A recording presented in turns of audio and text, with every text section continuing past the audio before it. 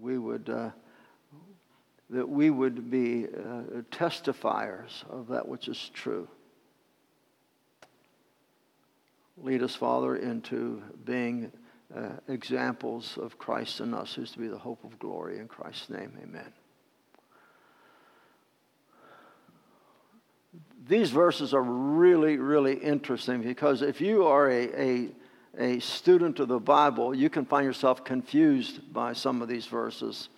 So I'm hoping today that we can look at these and extract the truth, the juices from the truth that are here. But so as we read these verses, keep in mind here that according to Paul, just take what Paul has at face value. According to Paul, it says that all have sinned from Romans 3:23, right? All have sinned. You all believe that, right? All of us have sinned. And also he says in Romans chapter 3 and verse 10 that there is none righteous. So we have two truths already. First of all, that all of us are sinners, and secondly, that none of us are righteous.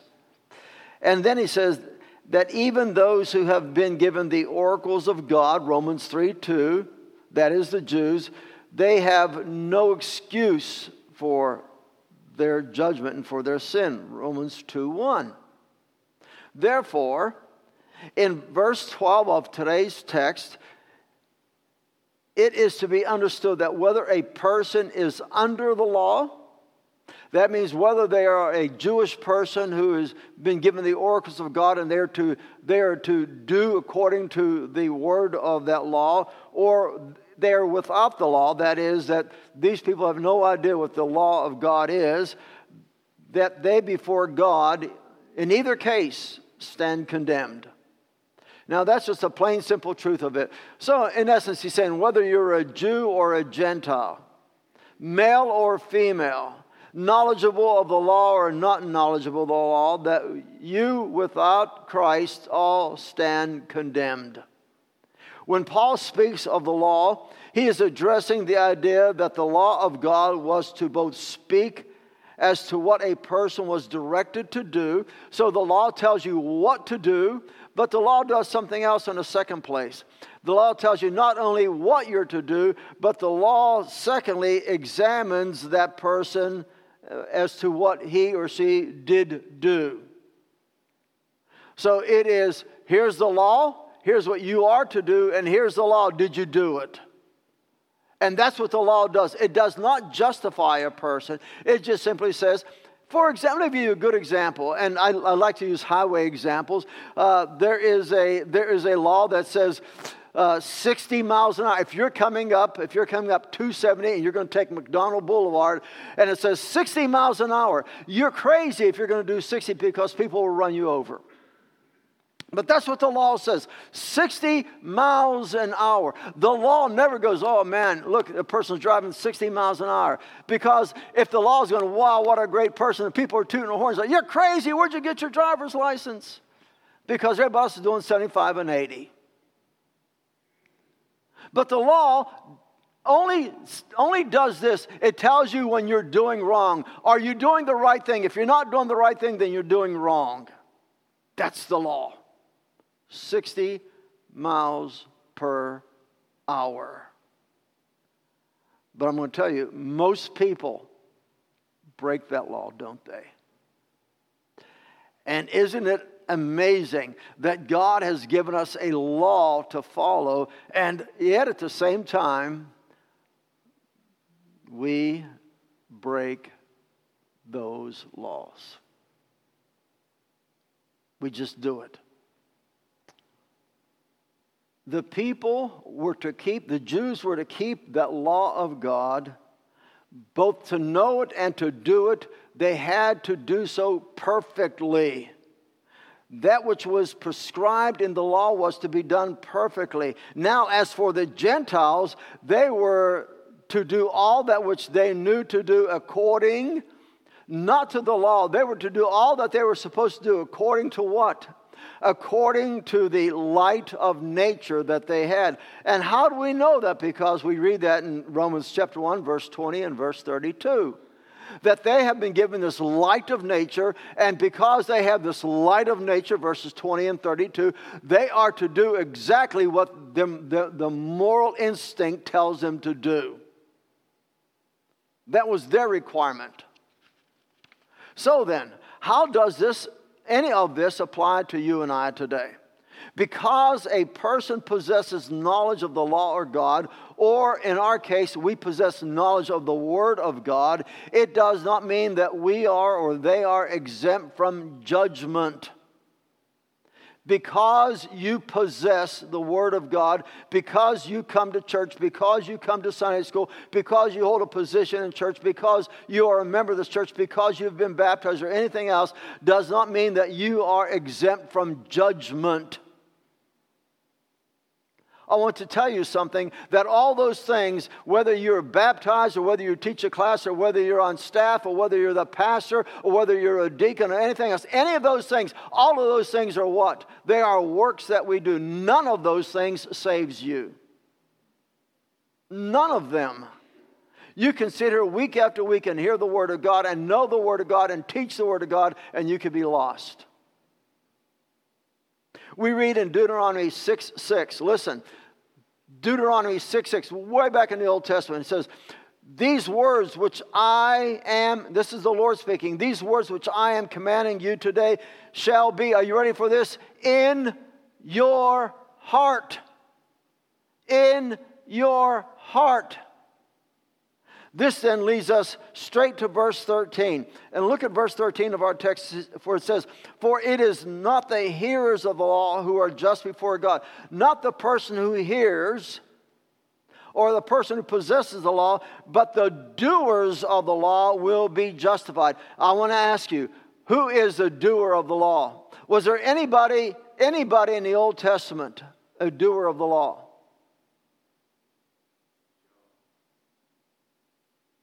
Nobody. You know why?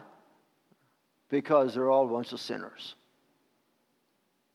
The law demands you do it perfectly. Perfectly. Now then, in verse 13,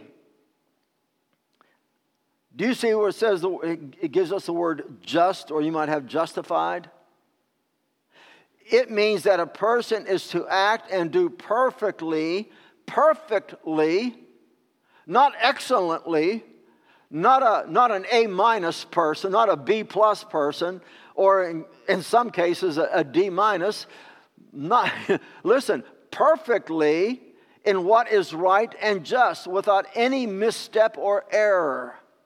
That the law prescribes for the person who has the law that you must, without any misstep whatsoever, without any mistake, without any error, you must do so perfectly. You know, we were talking about baseball earlier. You know, they give the Gold Glove award at the end of the year to players who are really, really good at fielding a baseball. But you know what? None of them is 100%. I mean, you know, even the best player makes an error. But they still give them a Gold Glove award. Well, God doesn't give a Gold Glove award for these people. If you mess up one time, you're out. Forget the award. God Himself, who is perfect and just, God, who is perfect and just, adheres to this same standard. In John chapter 17 and verse 25, Jesus prays this, "O righteous Father." That means when He says, "Father, you're righteous," it means that God, you're perfect in every way. He's absolutely righteous. In 1 John 1:9, you are familiar with 1 John 1 because as we as sinners, we mention that all the time. If we confess our sins, He is faithful and just to forgive us our sins and cleanse us from all unrighteousness. That God is righteous, God is just, God is perfect. Have you ever given thought as to how God can be just and at the same time, listen, if God is just, then why How can God be just and at the same time forgive you or forgive me? If God forgives somebody for a misstep in their life, is God being just? Can God be righteous if He forgives somebody? When somebody was wrong, and He says, well, I forgive you. Can God still be just? That's the question. Let me ask you, if the Gentiles are without the law, then what do we do in regard to the matter of sin? If the Gentiles are without the law, then what do we do in regard to the matter of sin? I ask this because the Bible says in Romans 4:15, where there is no law, there is no violation. Am I hearing this right? Have you ever thought about that? That one time God condemns them, and then He says, well, there is no law, there's no violation. And then all of a sudden He says, well, you're going to be guilty anyway. Are we facing some kind of conundrum over here that we can't figure this out? Where there is no law, there is no violation. Please take note of the word instinctively. In verse 14, you may not have the word instinctively. It says, for when the Gentiles who do not have the law do instinctively, maybe you have by nature in there. It's the same thing.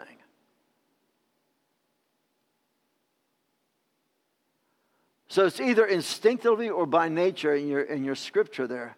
But what the Gentiles who are without the law do by nature or instinctively then becomes a law to them. Before you were a Christian, before you became a Christian, did you know it was wrong to steal? Did you know it was wrong to kill? Did you know it was wrong to commit adultery? Did you know it was wrong to be angry? Did you know it was wrong to use God's name in vain? Did you know those things were wrong? I bet you did. But if I were a betting man, which I am not, but if I did wager things, I would say that even though we knew those things were wrong, that we may have done some of those very things. That even though instinctively or by nature we knew something was wrong, there was something in us that says, I'm going to go ahead and do this anyway. Then it becomes a sin to you. Because you have the light of nature. There is something that is morally speaking to you in your conscience, in your mind. Something that is addressing your mind. It says this is not the right thing to do. But you do it anyway. Then it is to your own condemnation.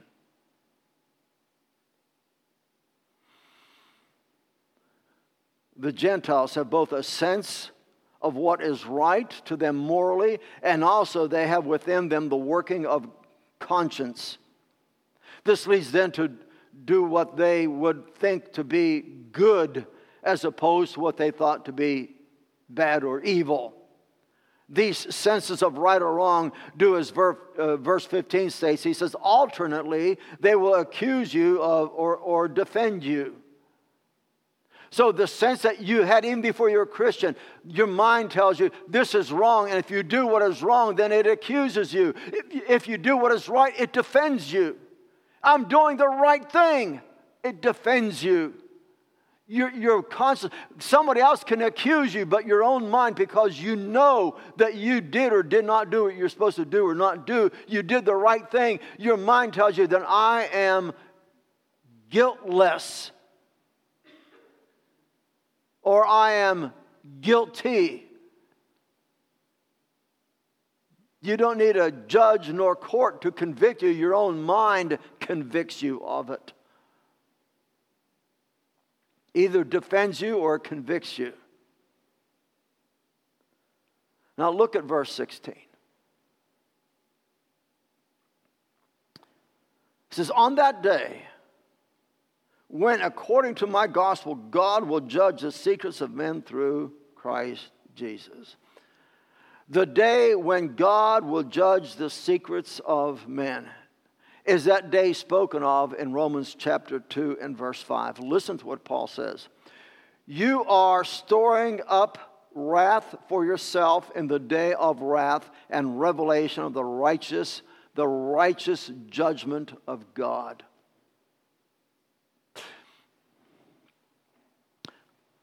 I asked a question earlier.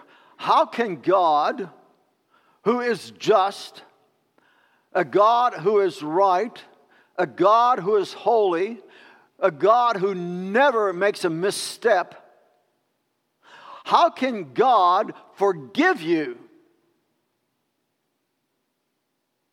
when you sin, when you commit an evil, and God says, I'm going to dismiss that from you? Then how could God be just in doing that? Because a just person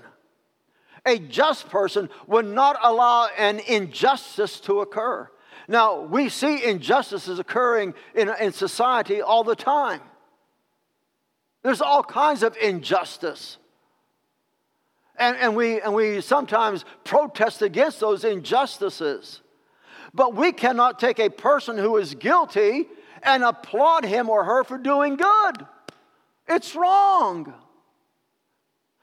God, who looks at your life and you do wrong, then God says to you, I forgive you.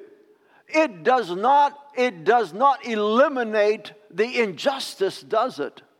Or does it? Do you understand the conundrum we have over here? That God is saying, it's okay, I forgive you.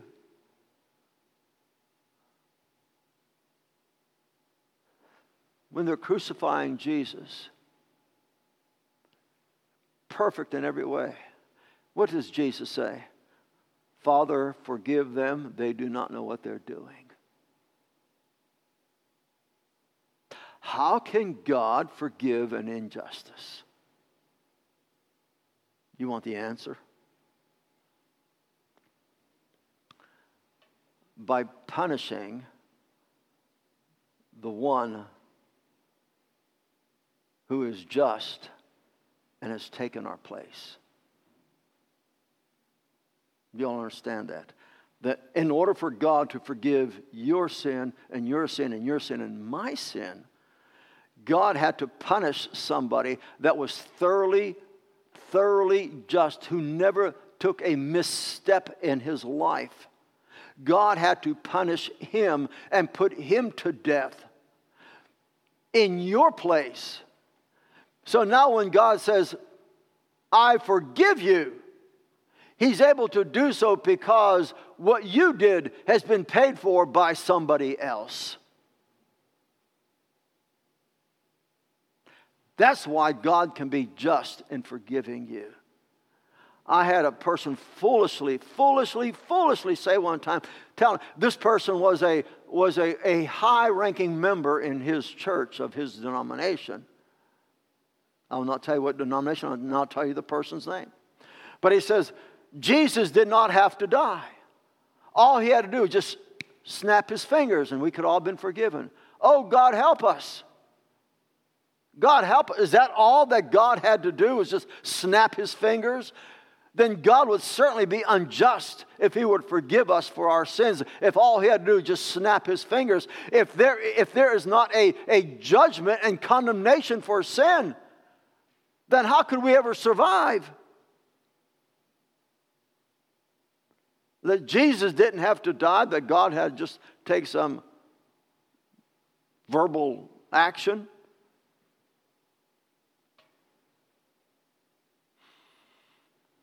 I trust that you know your scripture better than that. It was the Jewish religious leaders who thought and taught that by privilege they possessed the law. But listen, it was not because they neither had nor heard the law that would ultimately save them. If you have the law, if you were a Jewish person and you were a leader, you're one of those Jewish doctors, a doctor of theology, and you had the law and you knew the law, then you would also have known that law cannot save you. Why could it not save you? Because there is no human being apart from Jesus Christ who was able to keep that law.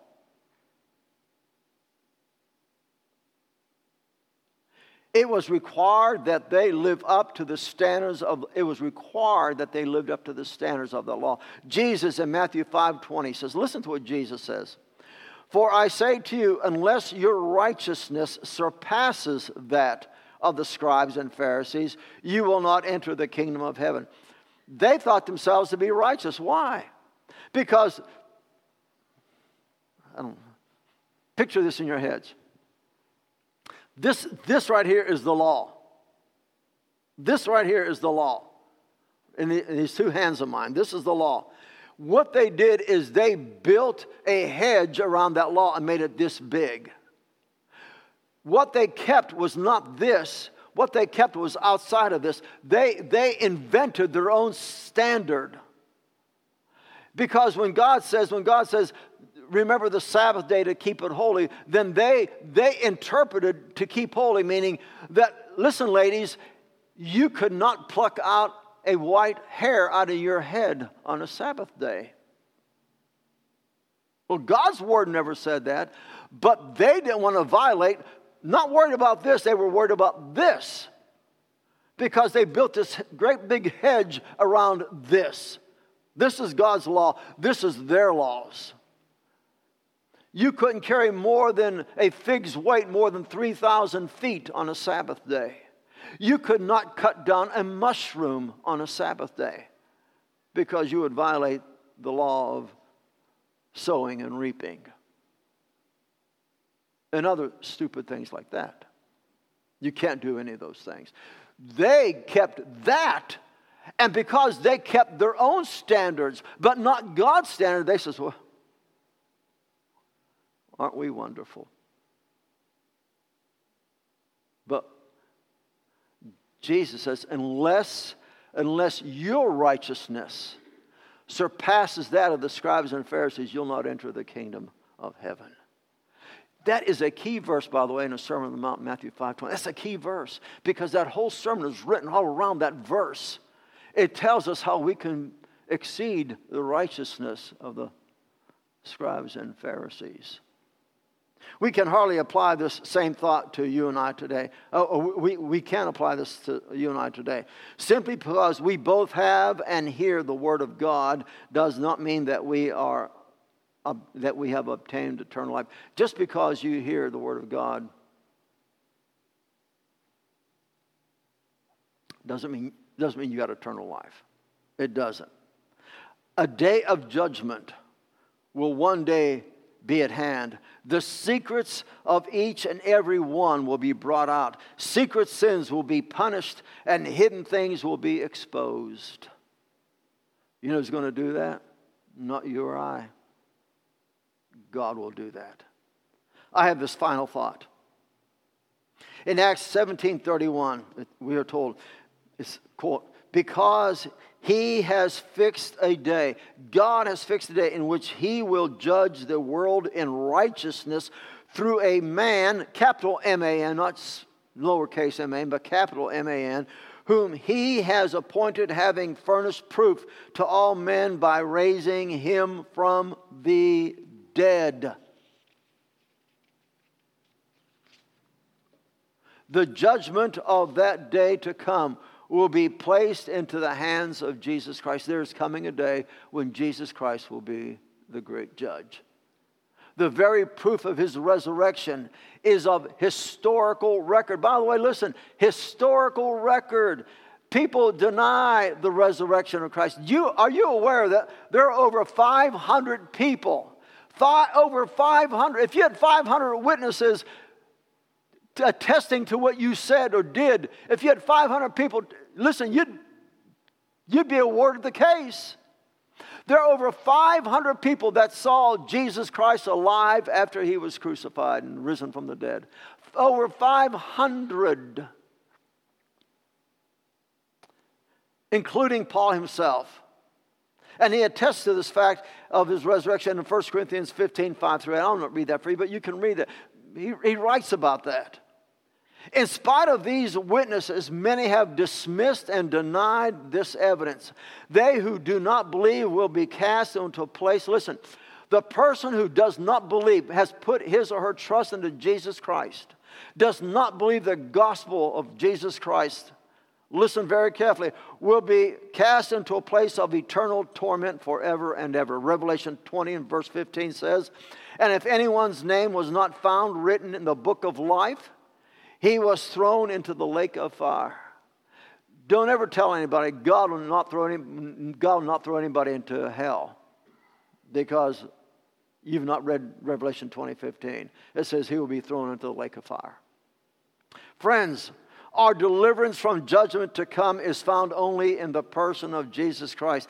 Jesus himself says in John 5:24, truly, truly, I say unto you, he who hears my word, listen, he who hears my word and believes him who sent me has eternal life. It's just not a matter of hearing, it's a matter of trusting Jesus. That you put your trust into Jesus Christ. Listen, Satan hears the Word of God. Satan knows the Word of God. Satan knows that Jesus is God, but he is not saved. He is not saved.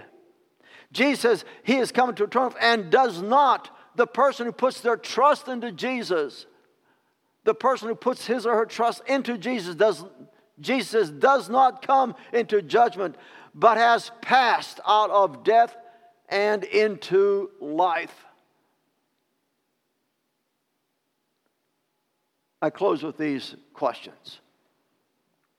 Do you believe that Jesus died bearing your sin and the Father's wrath?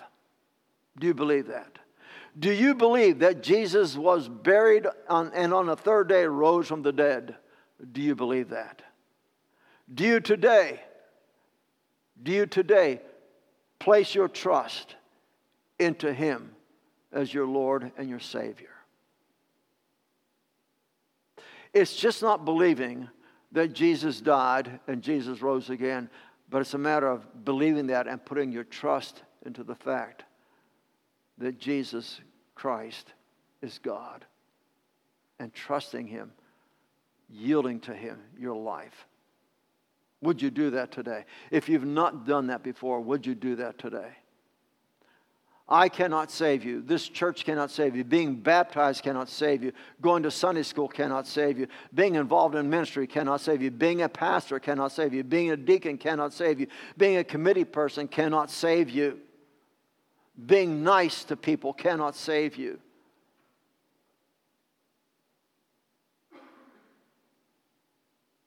Jesus says, I am the way, I am the truth, I am the life. No one comes to the Father except through me.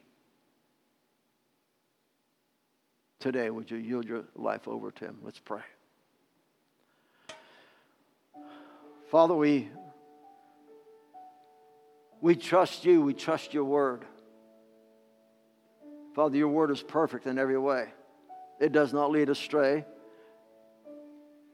And Father, the only way you can possibly forgive us is because you have punished one who is perfect in every way. Now, Lord, enlighten our hearts and minds to understand and know your truth. And Father, as you so will, Father, bring those to you whom you've already determined to be your child. We pray in Christ's name, amen.